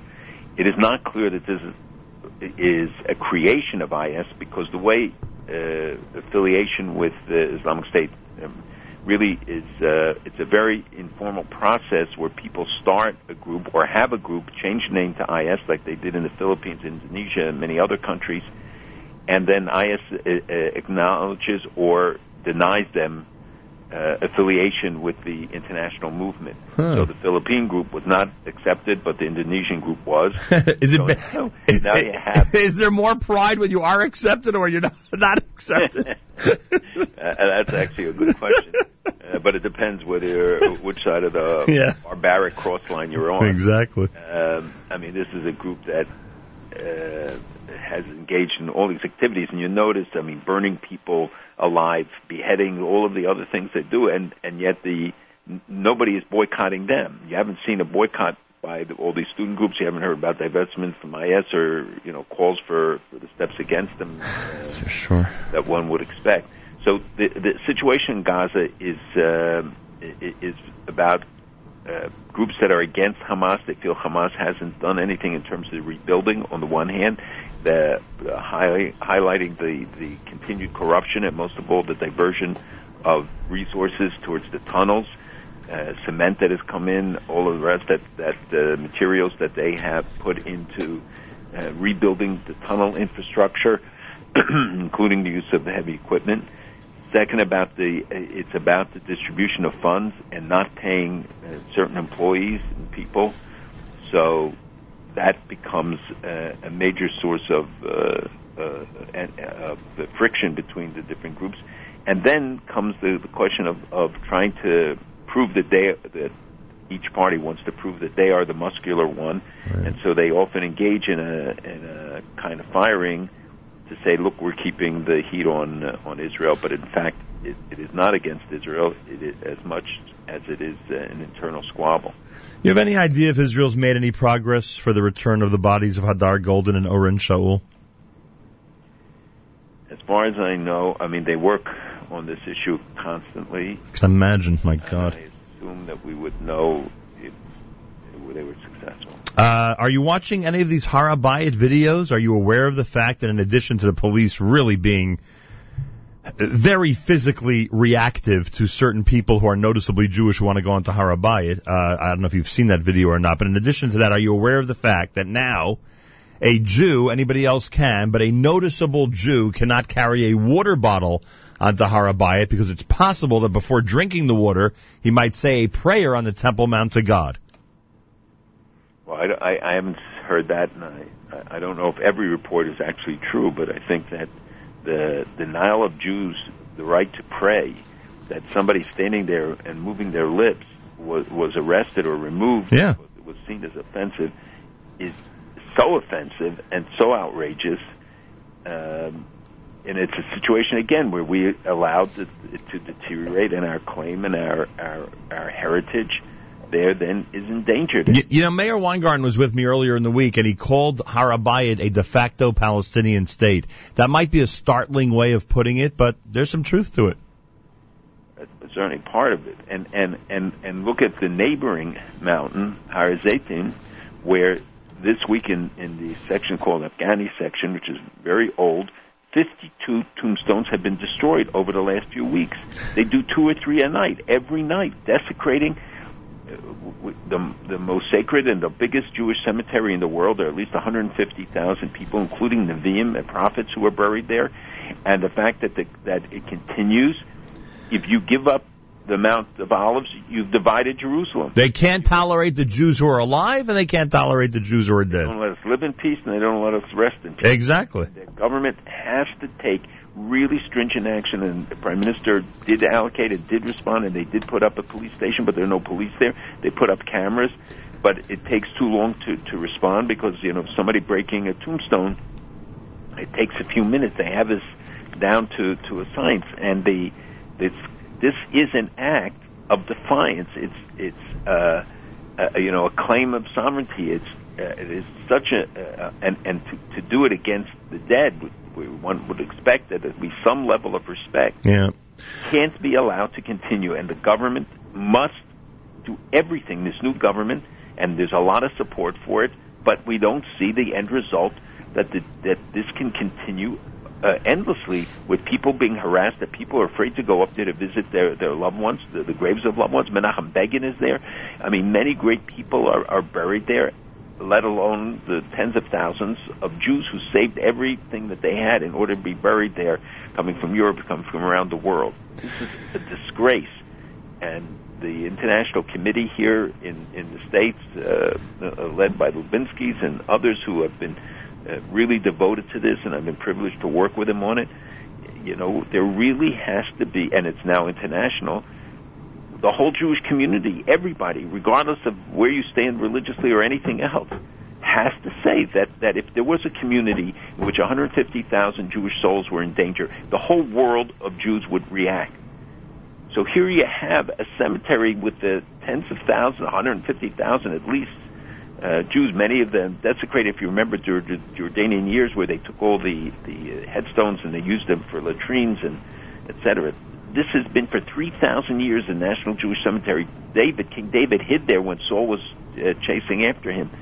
I mean, it figures so prominently. The Paraduma, the red cow, the ashes there, was done from there. And they say the Messiah is going to come. What happens when he comes and he sees this? What happened? He'll turn around and leave again. I'll tell you. And on top of that, there's a country with millions of Jews that is under threat on a constant basis. You have to help me to continue to motivate this audience, especially with these important weeks coming up. Everybody has a role. We mentioned this about the president of Israel last week, the way he put it. I thought it was brilliant the way he put it. Everybody has a role as a soldier in this fight, and I hope that everyone takes a more active role. Little steps at a time. We're not asking everybody to jump right in, but at least to start taking a more active role in what's happening, contact public officials, especially here in this area, and make an impact on what's happening out there. Everybody has the ability to do so in any age group. And finally, thank God, many people in this audience were there on Fifth Avenue last week. Always important to end on a positive note, and there was a great spirit in New York City last Sunday, and I think Unity Day gave me a message which I was able to transmit to everybody. And you mentioned this last week as well. We have to start concentrating on what unites us and start setting aside for the moment what divides us. And if we do that, then days like Sunday will be even bigger celebrations on Fifth Avenue. Yes, but we can't conclude without talking about what's happened with regard to Iran. And when people want to show demonstrate unity, now the issue is Iran. To show our unity, obviously, with Israel, but to let Congress know, when we see this week, they said no visitations after all the promises of anywhere, anytime, intrusive investigations. Khamenei said, I'm not going to allow any of them to be, our scientists to be interrogated. We're not going to let them go to any military centers. We see them continue to say that Israel has no right to exist and the death to the Jews chance, the death to America chance. We see the expansion of their activities, the continued expansion, how the U.S., the Pentagon noted all the threats, the terrorism, the ballistic missiles, the expansion of their activities, like in Yemen, etc., that their forces are continuing, and there are now 7,000 Iranian-Iraqi troops in Syria operative. But we're coming close to the deadline. I'm not sure this will be the deadline, that it will actually be June 30th. But people have to let their members of Congress know that no deal is better than a bad deal, and that what we're headed to right now from all of the reports, and we don't know, all the details, and I'm afraid we may not know all the details, But for what we know, it's enough to know that this is not heading in the right direction, and the release of $30 to $50 billion initially will mean that Hezbollah, which has been getting all of these weapons, will be rearmed, and they will continue to pour all this money in. And especially as Syria becomes endangered for Iran, meaning that the Assad regime is losing significantly now in the last week or two, and Iran has such a huge investment there and said that we are going to stay with him until the very end. So they need this money, aid to supply and to resupply their terrorist operations globally, Hezbollah, Hamas, etc., but also and to continue destabilizing other regimes. So there really has to be an outcry from the public, the messages to members of Congress that they make their voice heard, to the White House to make their voice heard, that we're headed in the wrong direction. You see how the Russians are starting to pull out their people from Syria. That is a pretty strong message about what their assessment of Syria's future, and the pouring in of maybe 10,000 troops from Iran and Iraq, and this has a lot of implications for Golan, which we'll talk about, I hope, one of these days. But I really hope that people not lose sight that people tend to get tired of us hammering away on the Iran issues, but they are not tired, and they continue to their threats. You see the huge consequences of all of this, and as we get now weeks away from what could be a deadline, and they say they've made progress in the talks, I assure you the progress is not progress that most of us will welcome. If they could get a good deal, it would be great. This is not a good deal so far, and there has to be the pressure and assurance that everything will be done to have not only about what the deal is, but what the follow-up to the deal is, and how it will be implemented. So important. Thank you, Malcolm. Have a wonderful Shabbos. JM in the AM, Friday morning on this Erev Shabbos. Parshas Ba'aloscha, candlelighting at 8:04 on this Erev Shabbos. A special Mazel Tov wish going out to the Rosazada family in West Orange, New Jersey. David's bar mitzvah this Shabbos. Mazel Tov to Lori and Dr. Joe and the entire family from all of us here at JM in the AM. Rabbi Yudin is set, and we will continue with the Torah portion of the week. I just want to remind everybody that Matis will be doing a JM Sunday this coming Sunday. Every single Sunday he's doing JM Sunday live starting at 7 a.m. Eastern Time. Make sure to be tuned in at jmam.org and on the NSN app. And he will feature a news report in English, as he does every single week at 8 o'clock Eastern Time this coming Sunday. Make sure to be tuned in this time each and every Friday. Every Erev Shabbos, with great pleasure, we present Rabbi Benjamin Yudin, spiritual leader of Congregation Shomrei Torah in Fair Lawn, New Jersey, to address the entire listening audience concerning the Torah portion of the week. Good morning, Rabbi Yudin. Good morning, Nachum. Good Erev Shabbos, everybody. Tomorrow we have the privilege of reading Parshas Ba'aloscha. Parshas Ba'aloscha, according to the Chinuch, contains 5 mitzvos, 3 positive mitzvos, and 2 restrictions. We have in Parshas Ba'aloscha a kind of unfortunate roller coaster ride. We begin the Parsha literally moving forward to Eretz Yisrael. Moshe invites his father-in-law to accompany Bnei Yisrael, V'oyisa lanu le'einayim, and you will be an inspiration to us. Why? We all accepted the Torah. I don't want to say because we had to, but we all went through the experience of Yetzias Mitzrayim. God performed these incredible wonders for us, and we responded in kind to Him, namely, Naseh v'nishma, we will accept your Torah. Yisro was not in Mitzrayim. Yisro comes on his own volition. V'yisa lanu le'einayim, you will be, says Moshe to his father-in-law, a incredible source of inspiration. What do we find shortly thereafter? Ouch! The Torah tells us that we have the misonanim, the people are complaining. This is separated by the 2 psukim of Vayibin Soa and Uvenucho Yomar, and the inverted nuns, which partition them off, regarding which the Talmud teaches us at the end of the Gemara Shabbos that in reality there are not 5 but 7 books of the Torah, because the book of Bamidbar might actually be divided into 3 prior to Vayhi ben Soah, these 2 psukim of Vayhi ben Soah, and that which follows.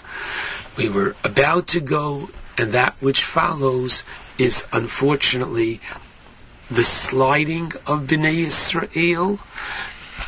They're asking for meat, kivros hata'ava, and unfortunately paving the way for next week's parsha of Shlach and the Meraglim.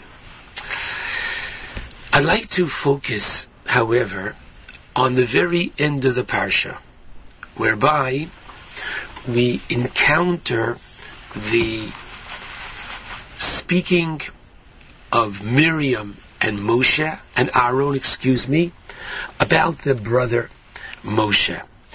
In the context, the rabbis explain it, that when Moshe was so frustrated that the people were complaining, so Moshe said, that's it, I cannot do this alone.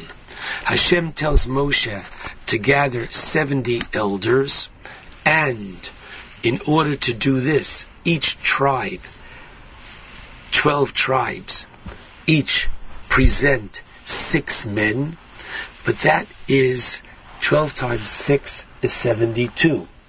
Rashi explains that of these 72, only 70 of them, as God ordered, were worthy to become members of the Sanhedrin, and each passed by, pulled out of a designated bowl a piece which either said Zokain, that they are a member of the Sanhedrin, or it was a blank. 2 individuals were taught, and they're identified in the Torah as Eldad and Medad, said to themselves, for sure, we're not worthy. They didn't even go.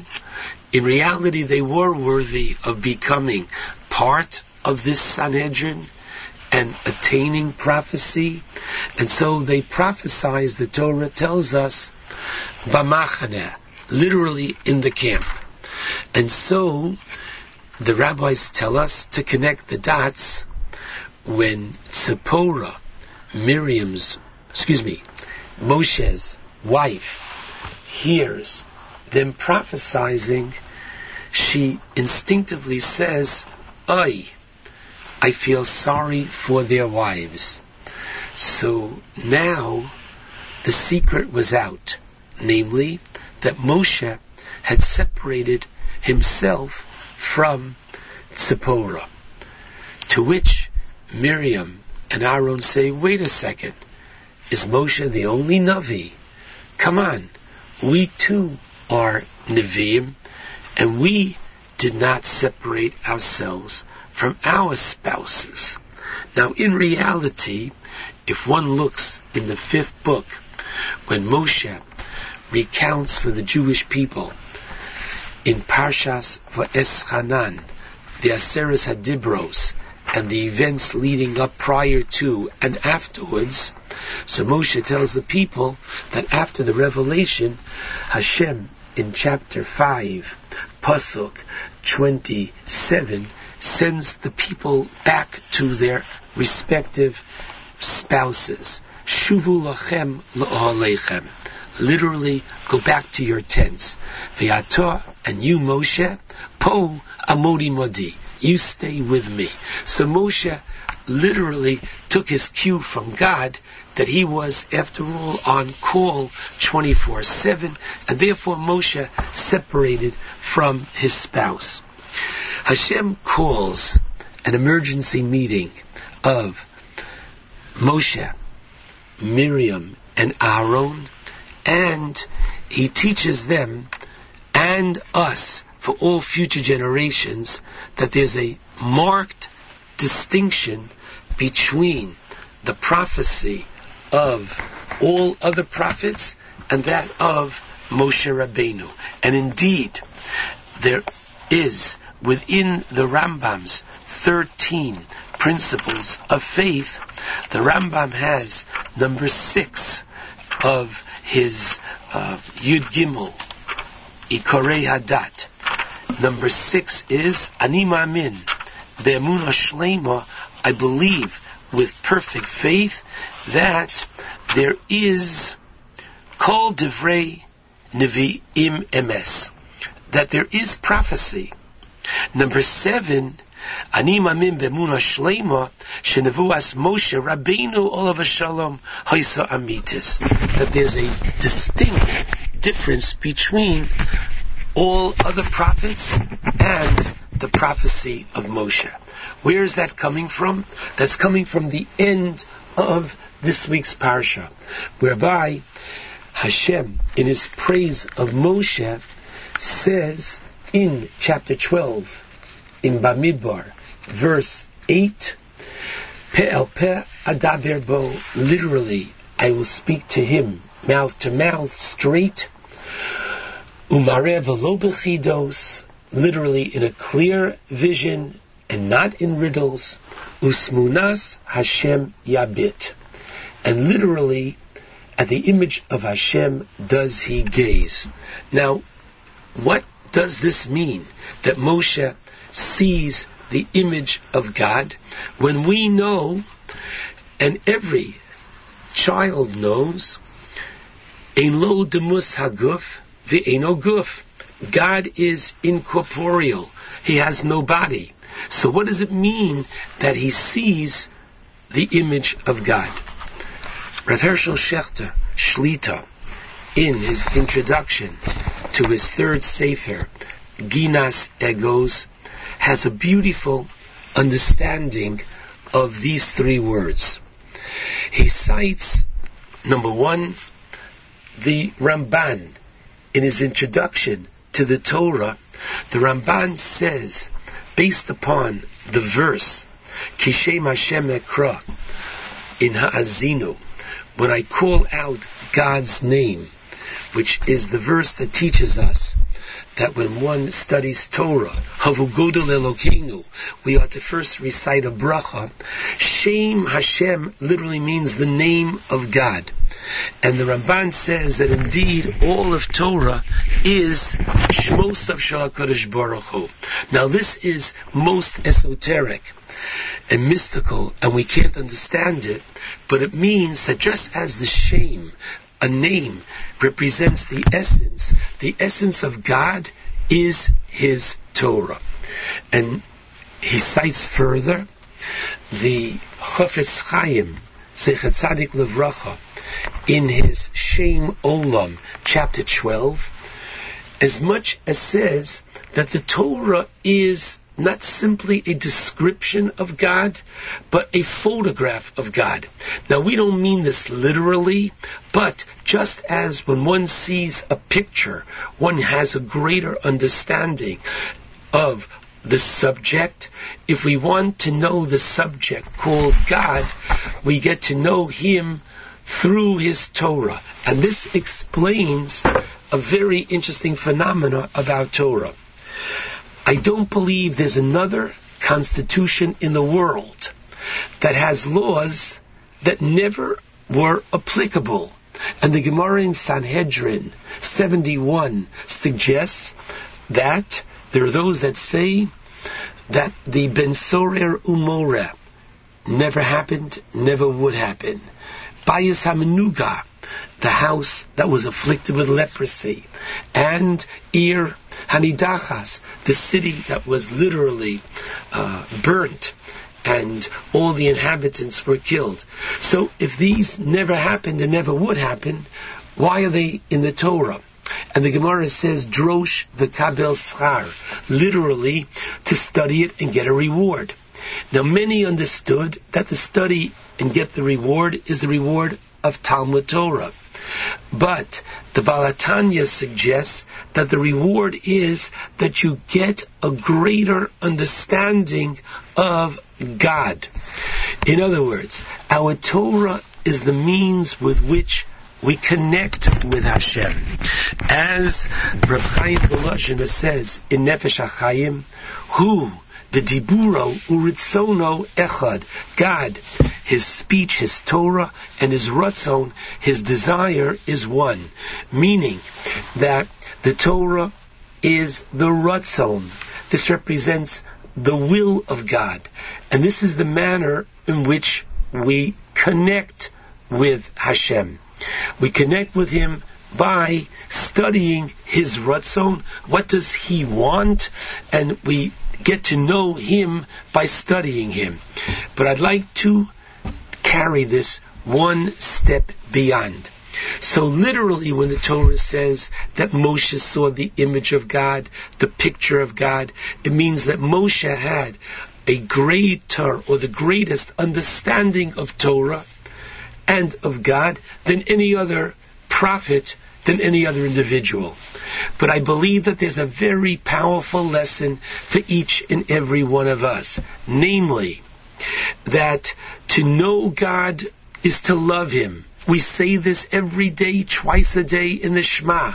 You are to love God. How does that happen? Through His teaching. Once again, now, how does one get to love Him? By learning His Torah. But we now see from this week's parsha of Baaloscha that learning His Torah is not an academic pursuit. It's not an intellectual pursuit. But literally, the next time you open a sefer, the privilege of saying to yourself or even out loud, I am sitting down to study Torah, the will of God, this is affording me that opportunity of getting to know Him. Because indeed, the more one learns, the more one knows. And the more one knows, the more you get to love. Finally, in the last chapter of Pirkei Avos, we are taught that one who studies Torah in the first Mishnah, in the last chapter, Malbashto, that the Torah literally clothes and makes the person fit for Nenimimenu Eitzav V'Soshia. People enjoy counsel and wisdom, understanding and strength from him. How is that? Because the more you take in of Torah, in all areas of Torah, the more one has imbibed the divine, and therefore one is able to provide this kind of counsel and wisdom which flows from the person, from the opportunity that they had from connecting by studying his Torah. Moshe is Moshe Rabbeinu. Moshe had the most perfect picture of God, but all of us, each of us, in our own way, v'sein chalkeinu b'sorasecha, when we sit down to study Torah, we connect and literally get to know HaKadosh Baruch Hu. What an incredible privilege. Shabbat Shalom to all.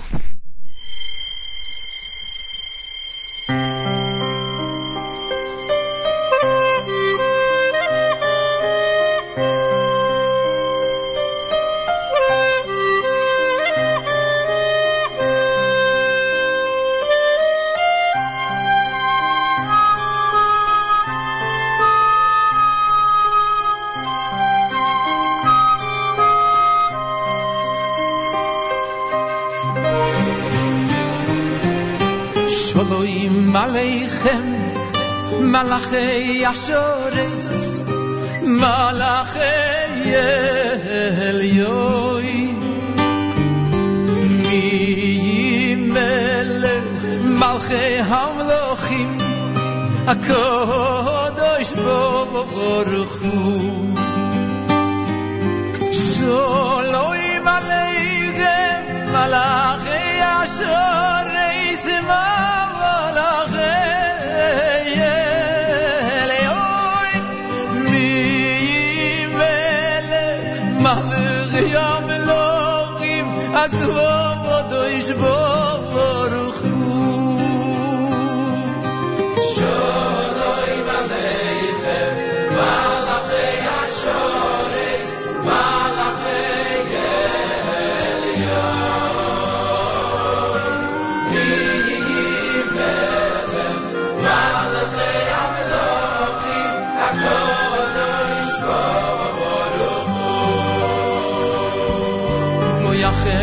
Shalom, Malachei Shalom, Malachei Elyon, Mi Melech, Malchei Hamlochim, HaKadosh Baruch Hu, Boyachem L'Shalom, Malachei Shalom.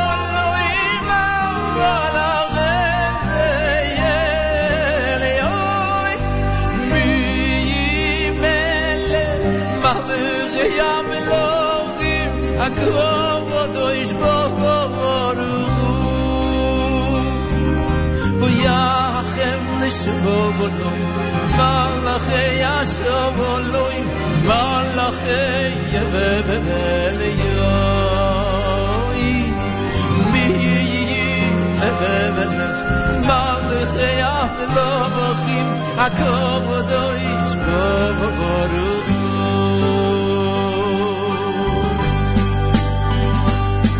Barfuni Shalom, Malachei Shalom.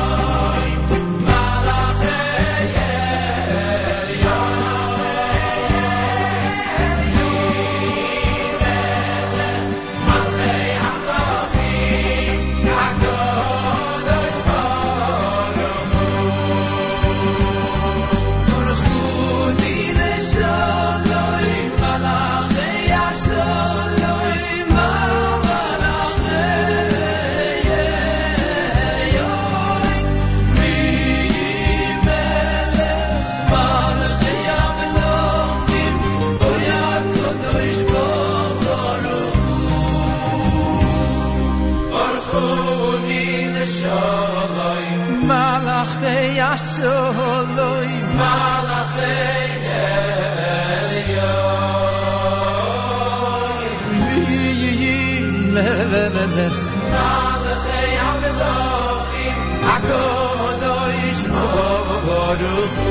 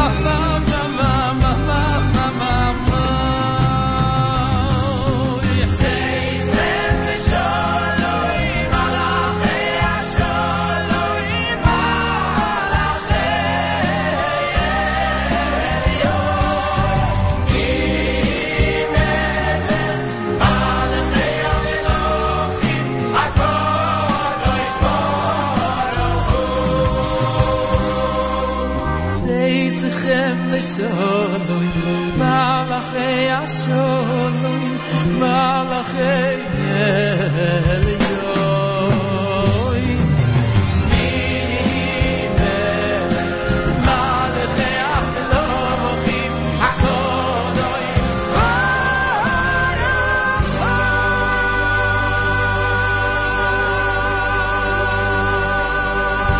That's Avram. That is Avram Fried. Someone asked me, who asked me that question? I was at an event this week. Someone asked me if I gave him the name of Ramel, which of course I didn't. But we have discussed on the air before, I think we've discussed on the air before why I always call him Avram. Anyway, he'll join us next week at some point, I'm sure. So maybe we'll bring that up again. I got to thank Lipa and I got to thank Zalman Molotek. If you missed the interview, everyone's talking about how funny the interview. I didn't think it was that funny yesterday with Lipa on.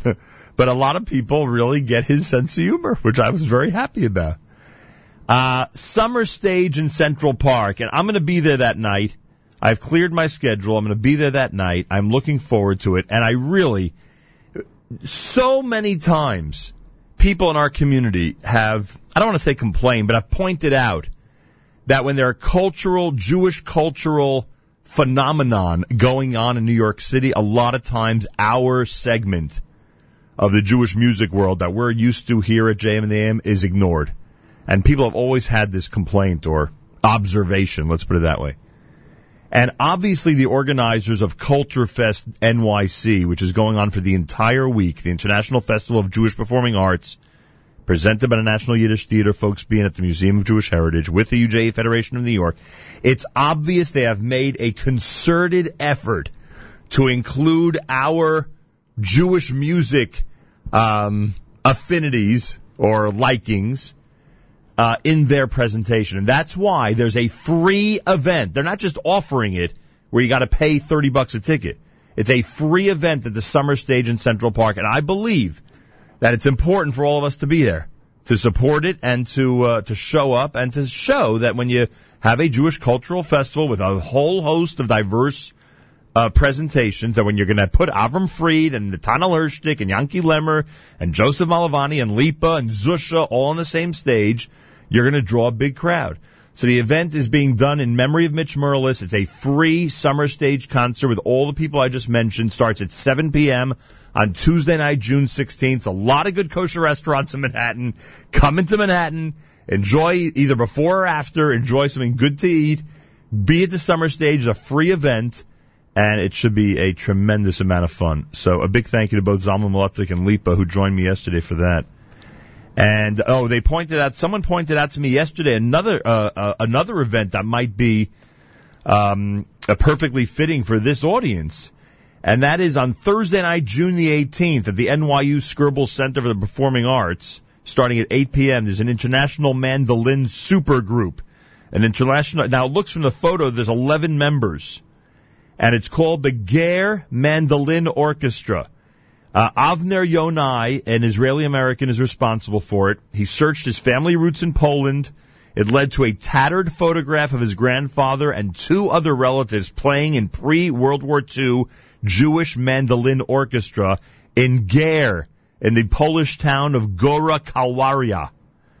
This photo inspired him to create a contemporary version of this musical group as a memorial for those who perished in the Holocaust. So this, too, is another event that I believe this audience would really take to. So that's Thursday, June 18th, 8 o'clock in New York City. And we'll go through the whole thing again, obviously.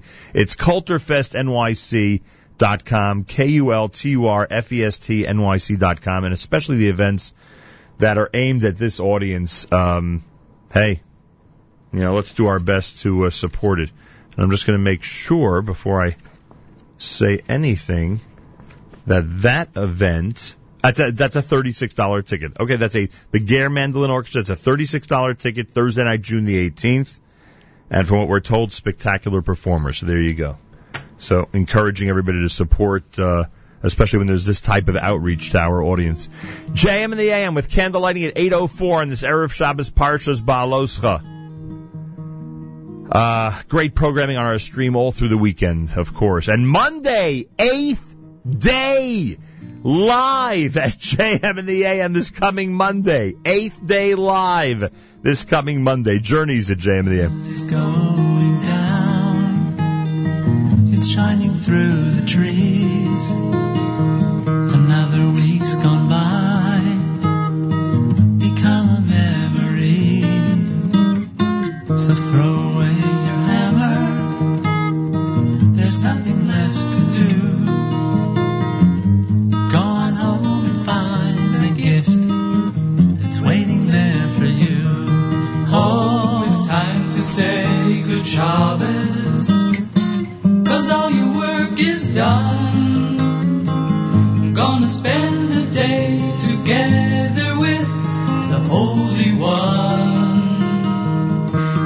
special blessing on a cup that's filled with wine.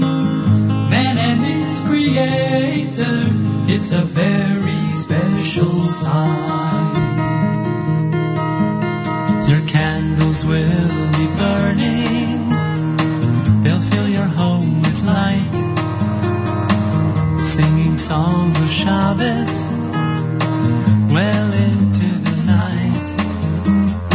So throw away your hammer, there's nothing left to do. Go on home and find a gift that's waiting there for you. Oh, it's time to say good Shabbos, 'cause all your work is done. Gonna spend the day together with the Holy One. Say a special blessing on a cup that's filled with wine. Man and his creator is a very special sign.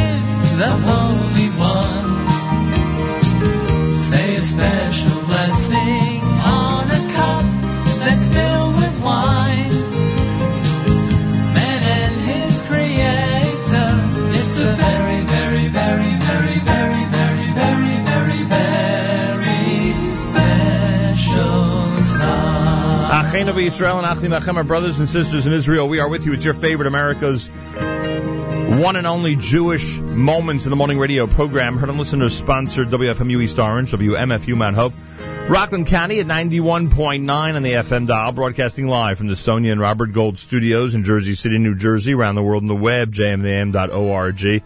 Wraps up a great week for us here at JM&M. Make sure to be tuned in Monday morning. It'll be 8th day live in studio here at JM&M. A wonderful Shabbos, great weekend, everybody. Till Monday, Nachum Segal reminding you, remember the past, live the present, and trust the future.